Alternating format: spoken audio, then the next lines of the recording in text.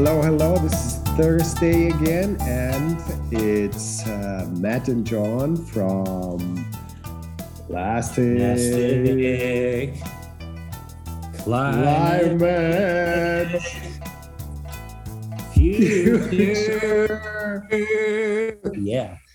.com. Well, the last one was good. That's good. Yeah, we're getting any better. I was listening to some Tom Petty last night, and I think I was inspired. So, I know. Wow. Really great. Yeah, well done. So it's, as I said, it's Thursday again, and today we have someone from Spain, actually, from, as we heard before before we hit the record button, from Tarragona, and it's Jordi Olivia. Hey everyone. Hello, Jordi. Thanks for inviting me. Thanks for coming on the podcast tonight. And I must say that I have been knowing you for quite some time already before. And just as an introduction, so what comes to my mind actually first about you is that you are a very passionate person, and I have the feeling that all your activities and all your work go with your heart, go very parallel with your heart. So I know you're working in a company that is doing resins, but you're also working in an organization which is cleaning up the world, so to speak. Tell us more about it. We're saving the planet, basically. No. Cool. Thank you. So yeah. I guess it is. It's right. I mean, it's both of the projects are followed by passion. I feel pretty lucky to be doing what I'm doing and spending my time like with both project with the purpose of a good one, I guess. So should I tell about first, our concept? It's a small company that has been leading the bio-based epoxies world. It's not the world. And we brought technology here in Europe almost 10 years ago, and we started as my colleague used to say, preaching in the desert. Like we were talking about bio-based epoxies when no one was talking about it. So we, on the shows and so on, it was pretty weird. People like, what is this? Is this water? What is bio epoxy? What is this? So what is the bio in the epoxy? What is bio in the epoxy? Well, it's not much. Could be more. But it's replacing petrochemical content on the epoxy formulation with renewable materials, which are from vegetable organic resources. So we're reducing the CO2 footprint through that. It come down to 50%, let's say, from a conventional epoxy. So that's a starting point, let's say, for doing something at least better. But then, we started also at the same time with the recyclable epoxy technologies. So we started thinking about the circular economy in the composites a while ago, and now getting close to it. Well, or we're getting there. We just need to get more people on the application and involving more projects. So that's from one side. That's, I guess, it's summarizing our concept, what we do. Cool. Yeah, I think for the listeners, just to say, like, maybe some of them don't know what is an epoxy. So epoxy is kind of a resin that cannot be changed normally afterwards, and it's made out of fossil fuels. And what you're doing is you're making it out of renewable content, first of all, and then you say it's recyclable because afterwards you can change it again, so you can reuse it. I think we don't have to dive too much into the chemistry, although we have the nerds here. There is John and Matt. I'm having a little bit of a nerd inclination. But yeah, I see. I'm holding back. Let's not get too technical. Okay. Don't worry. I'm fascinated. I'm really fascinated. I mean, We can dive into it deeper as we go, but I mean, when you start talking about circularity and recycling, and you mentioned earlier carbon footprint 50% lower. So my guess is you guys are into life cycle assessments as well. Yeah, to substantiate these things, and so really speaking our language, Matt and John's language and interest. But also, I mean, maybe a question for later. But when you look at the recycling of your thermosets, I mean, your thermosets are in composite, right? With fibers, or right? Is that right? Yeah. So, and just a question I have. I don't know. I mean, a question I have. To what extent is there a challenge that you have when you recycle the thermoset or the material with if you will, separating the components of the composite, or do you not have to do that? Sorry for getting deep right quickly, but I'm just really curious. So yeah, I'll try to summarize it, but it's we basically dissolve the matrix. We resolve the resin which bonds dissolve the thermoset. Okay. The thermoset part. Yeah. Which is kind of the, let's say, the glue, the bonding with all the reinforcement. So in this way, we can later on reuse all the reinforcements, which that's cool. We wouldn't be able to do so with another without this recycled technology. And then all the former thermoset gets dissolved in a recycling solution. So afterwards, we jump into the thermoplastics, because when we neutralize the solution, we go into the thermoplastic field. So it's kind of we get into both. Well, interesting. I mean, thanks for answering that question. That's fascinating. And Matt, thanks for letting me nerd out for a second there. I mean, we got 1,001 questions on that to move on. I mean, a lot of interesting points that you just touched on that link up to us. But over to you, Matt. No, I think we can stick to this one. So because what you just said is you're making it circular, the applications of resins, like thermoset resins, that before that you could not do anything after they have been set once. And so you mean you have like a solution that is you can dissolve, get the fibers back, and you reuse the fibers, and then you make a thermoplastic out of it, and you can use it also as a thermoplastic material afterwards. Yes, and this is like jumping into it's an industry that has been always producing thermosets and generating all that landfill. So that's why I'm proud to say that I'm involved in the it's a pioneering project in this industry. So do you have a preference from your perspective? If you had everything else equal, I can make a choice of material for my surfboard. Would your preference be thermoset, or would your preference be to shift to thermoplastics? Or, I mean, from your perspectives of what, wanting to minimize carbon footprint but get a damn good surfboard too.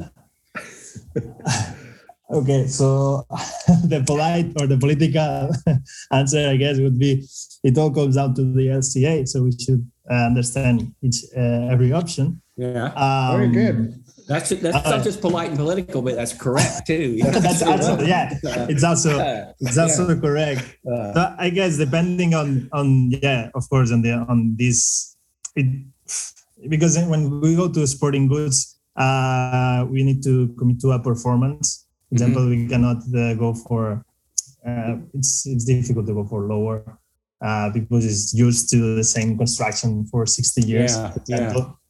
But I would say if I can go for as it is a recyclable thermoset that we can fully recycle at the end of life, and we can reuse all the materials and dispose them or get them into the loop properly. Really I think cool. that's a fair solution. And there's a balance, I think, also with like, if I'm not, I'm not. I mean, Matt's the surfer dude. I do some other sports, but I'm not. I have not been. I was not raised near the ocean. But I was a big water skier, and so when you get something like that, you want it to last a good long time, right? So the use life is also, I think, part of ultimately the carbon footprint in the overall circularity. So it's not selfish for a surfer to say, I want something that's really good quality and lasts forever. It's actually good because it's the use life is also a factor. Then, let me give you a surfboard that you have to replace every 2 months because it breaks. Okay, I'm going to shut up. Sorry. No. But that's the point. I mean, and it's a big one in surfboard industry. For example, durability of the surfboard is pretty short. Like depending on the waves or how you surf, but might be every 2 years you need to get a new one because they get plenty of dings and holes and rippers. Shark bites, a lot of shark bites, lots of that. So the durability is key on this kind of application. Okay, Matt, take over. I'm going crazy. Yeah, but I see. It's good.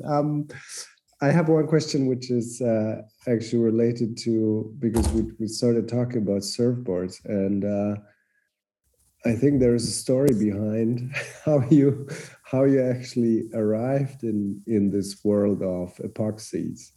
Because by training you're an industrial engineer, right? So how did you get there to do epoxies? So I met the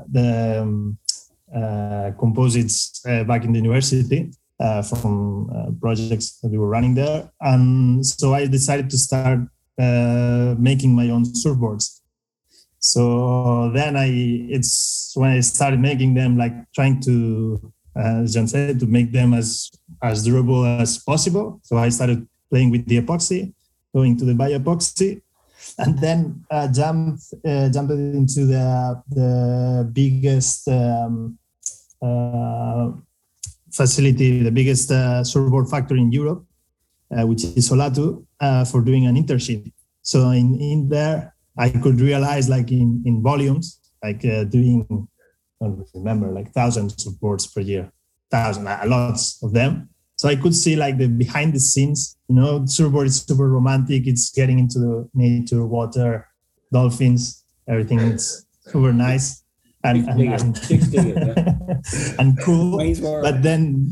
But when I saw and I could feel like in my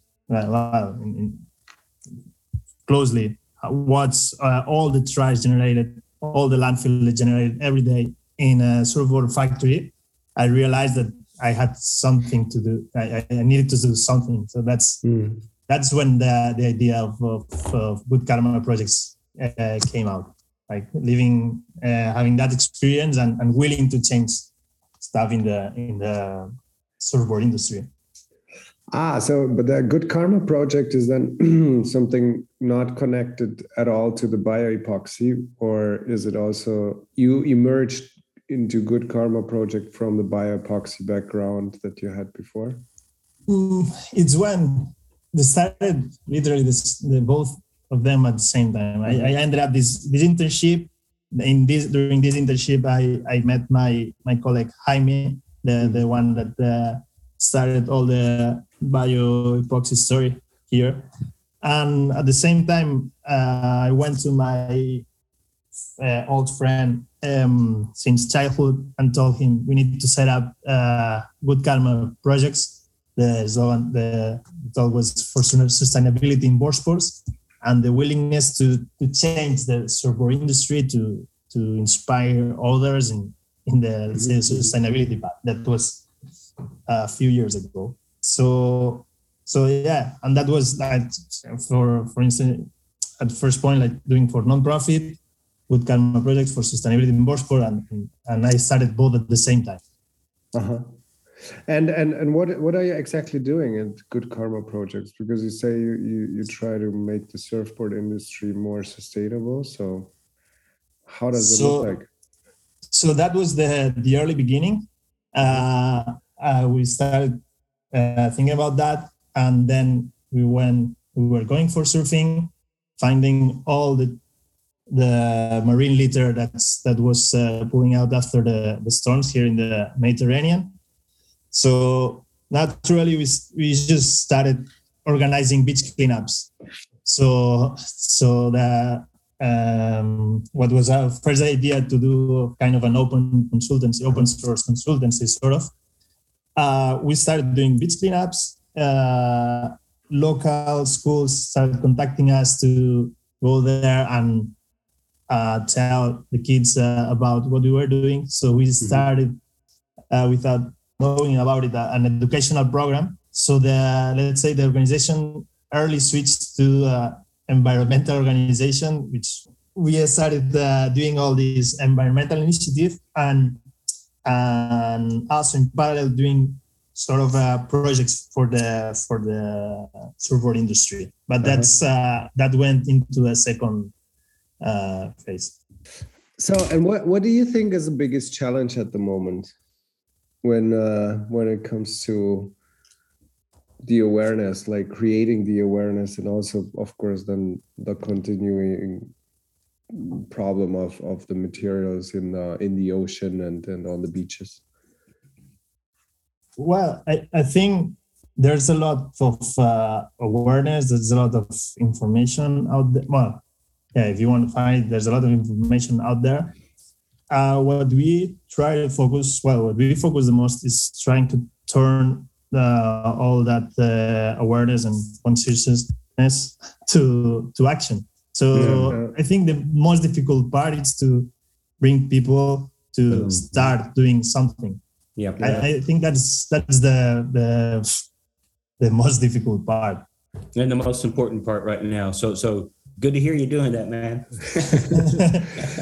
And that's a context that I also always pick up this question. So about responsibility, is there responsibility mainly on the side of the corporations that like bring in these materials into the environment or into the market? Should they basically also start educating more, or do governments play a role? What do you think?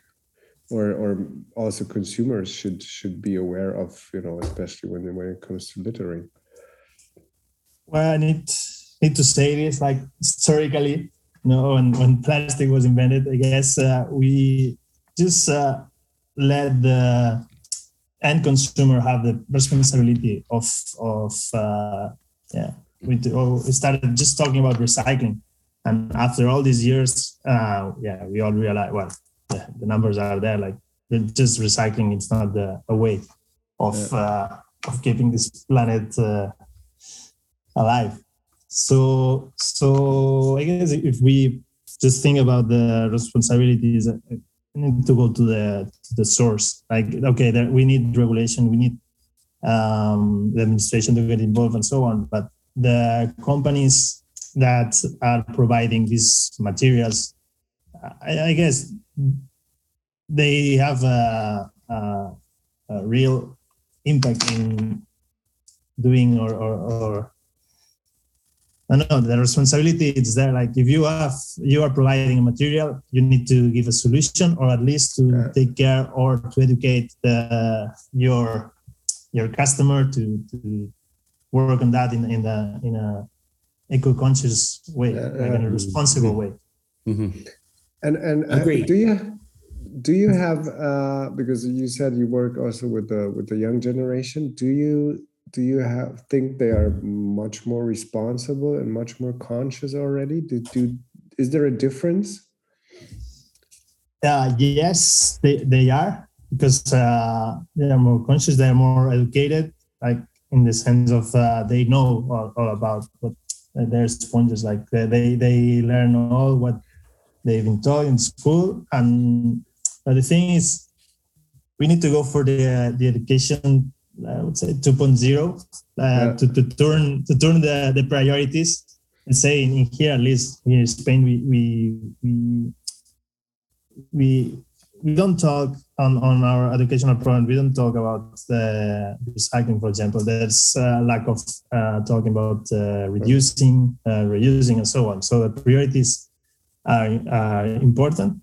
And then regarding all their eco consciousness, again, we need to turn that into action, because I don't feel that they're more responsible or much more responsible than the previous generation. They are aware of the problem, but in general, we need to keep pushing them for getting into the action. We could talk about this really just on another podcast and continue on. I mean, you touch on so many really, really important points, from responsibility of the material producer all the way down to the consumer you just mentioned, and I think the answer is yes, yes, yes, and yes.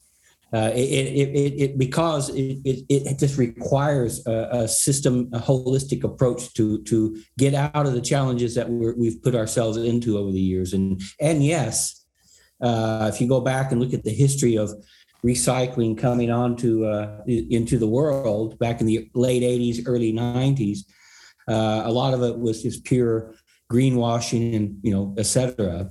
That some of that's still going on today, but I mean, minimal stuff today. I think what we also have to look at is me and Matt talk about this some.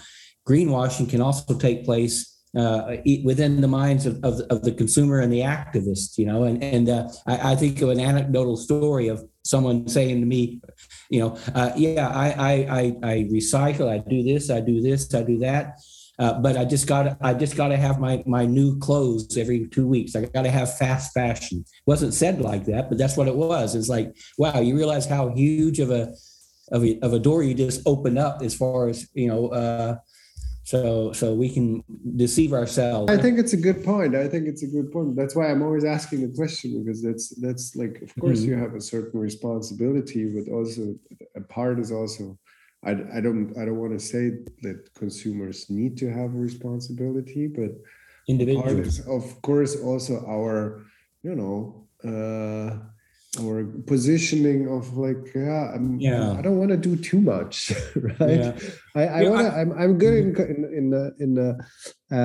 criticizing, but if it comes to action, then okay, I don't want to do too much in that sense. Yeah, I'm going to say one more sentence. I'll shut up. I think maybe what would be helpful, maybe it's some innovation that we'll come up with as a result of tonight's discussion. But the word consumer, I've always hated that word. It's like no one wants to be called a consumer. It's like an economic term. Let's use the word individual. And it's like, okay, yeah, I get it. Then it's like, don't call me a consumer. As an individual, I want to do something. I want to, even though it's a tiny little thing, I want to get some good karma by throwing my plastic trash in the right bin. And so that's okay. What I want to say, I want to shut up. Yeah, that's a good one.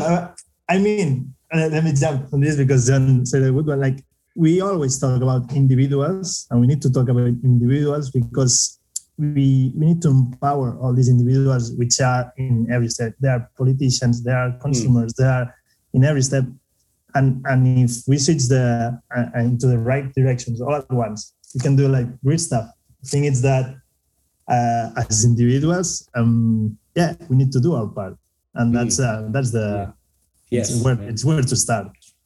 Man, but we need to. It's great to meet you, Jordi, and I'm going to close and let Matt take over here. I'll close with what I'm saying, and that is, I've said this before in other podcasts when we have people from younger generations than me.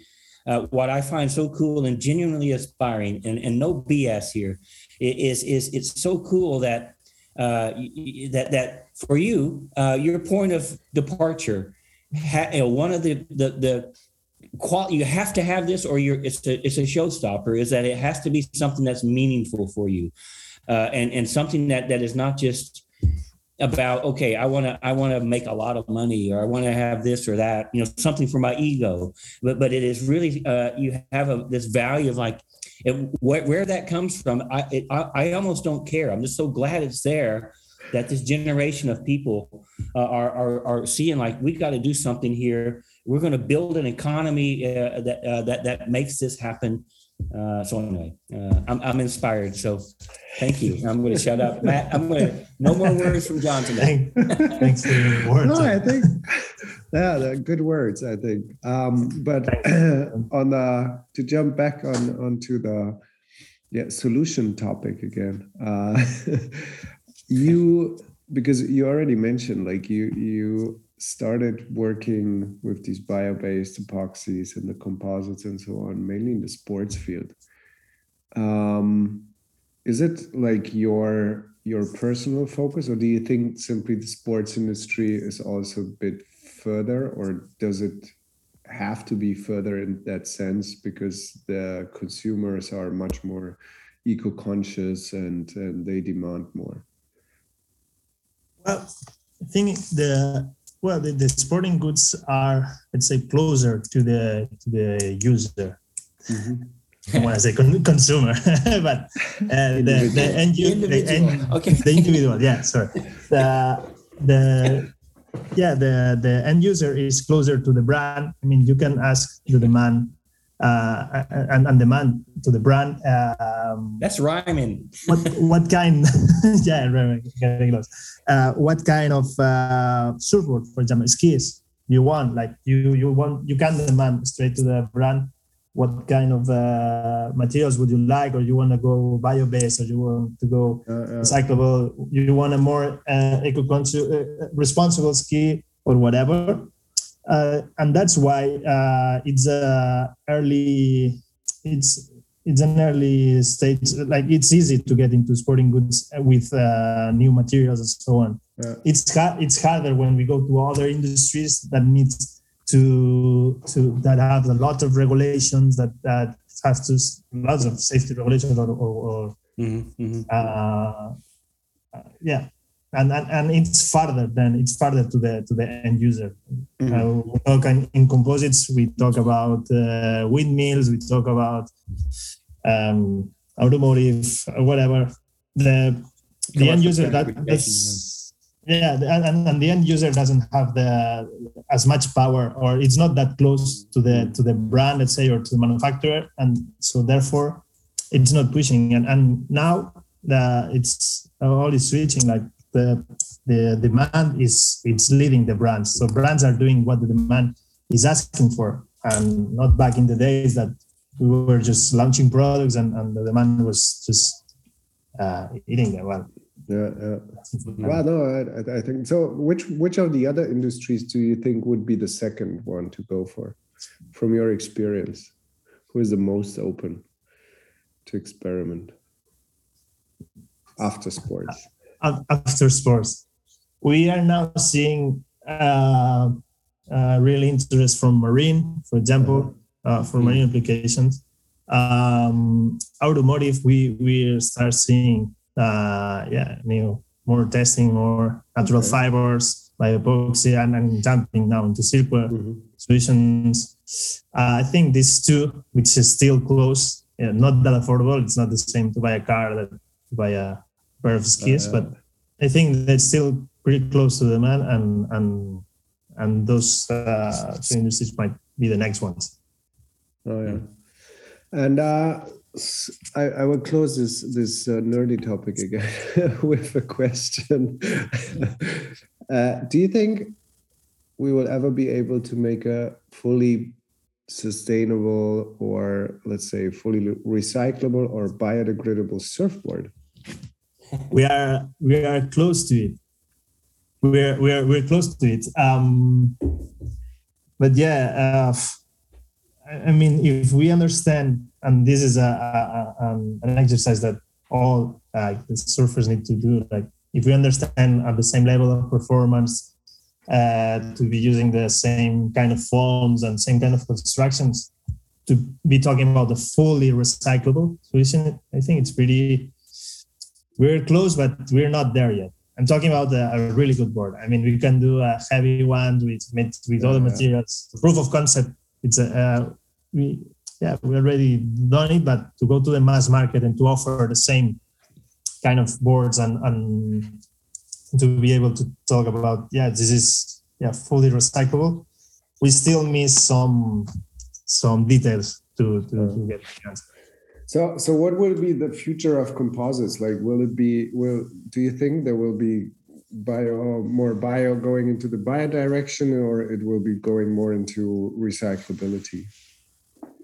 That's a good one. Like we are investing in the two directions, I would say, because we jumped from the reducing the carbon footprint through bio-based and also going to circular. I think, and they are complementary in some way, like, or at least what we can do, we can complement them. Like we can do recyclable stuff and keep lowering the CO2 footprint of them while like replacing the materials. So we're working on both of them.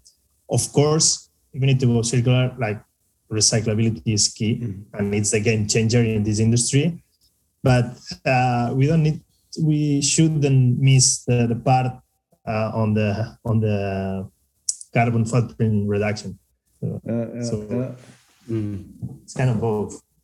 Well, it makes sense. We heard similar approaches also from those guys from the thermoplastics, right, John? Yeah. I mean, so much of what we're talking soon they're about. Gonna come together. They're gonna come together. Yeah, I mean, so much of it is similar, common challenges and common approaches to find solutions. So indeed, just a joke, like I said, tonight it's not plastic climate future. Tonight it's polymer climate. Well, yeah, thanks, Jordi. Like we have one more question that we always ask everyone who's on the podcast, and you know it already because I told you to prepare for it in advance. Maybe you did. We have a plastic climate future playlist on Spotify, and then we ask all our guests to name one or two songs that we can place on this playlist, that those our guests connect either with the topic or with their activities or simply with their person. Do you have one or two? Yeah, I have to. And I would say, just to put some more color on that playlist, I thought about proposing two in Catalan. Oh yeah, very good. But the music is an universal language, so the language they speak, it's not important. One would be from Oques Grasses, which is a name. It's Fat Dax. Well, don't need to translate the name. It's Seremos Seis. It talks about we will be birds. Again, talks about we will be like more free or whatever. It's a nice song. I know. And the other one, it's from a more group. It's more rock, or it's a nice song. It's Nit Salvatges from Smoking Souls. It's also in Catalan. So you have a couple of them. Good. Man, we got cool guests now, don't we, Matt? We got the coolest guests on the internet.